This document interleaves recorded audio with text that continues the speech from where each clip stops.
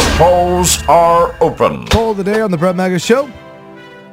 Someone comes to you and says, I got good news and I got bad news. Which one are you taking first? Ooh, I'm definitely taking the bad first Bad? because I just want to get it over with. And then since they told me the good news second, I'll probably remember that more. Okay.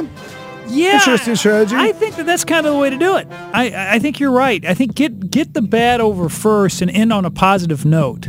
Classic. Doesn't everybody do that? That's yeah. what everyone thinks, and it's a classic mistake, guys. Oh, really? You think tell them the good and here's the bad? Yep. Because Really? two things end up happening. One, once you get the bad news, you're devastated. Then it's hard to get up. You're like, oh, man, this good news doesn't feel as good anymore As the bad because news? I'm already bad, and so it's not as good. And then it softens the blow of the bad. Like, you're on this high, you're feeling good. Someone tells you bad news, you're like, yeah, whatever. I'm in a good mood. Oh. I just got some good news. Not a bad Screw way that to bad look at it. news. No. And you just brush it off. Classic mistake to take the bad news first. Then you're just focused on the bad. No, you're not. You end on a high. Do you? Yeah. I'm going to tell you something really bad, like your dog died. Okay, tell me something good. We still have dog food in the house. Perfect.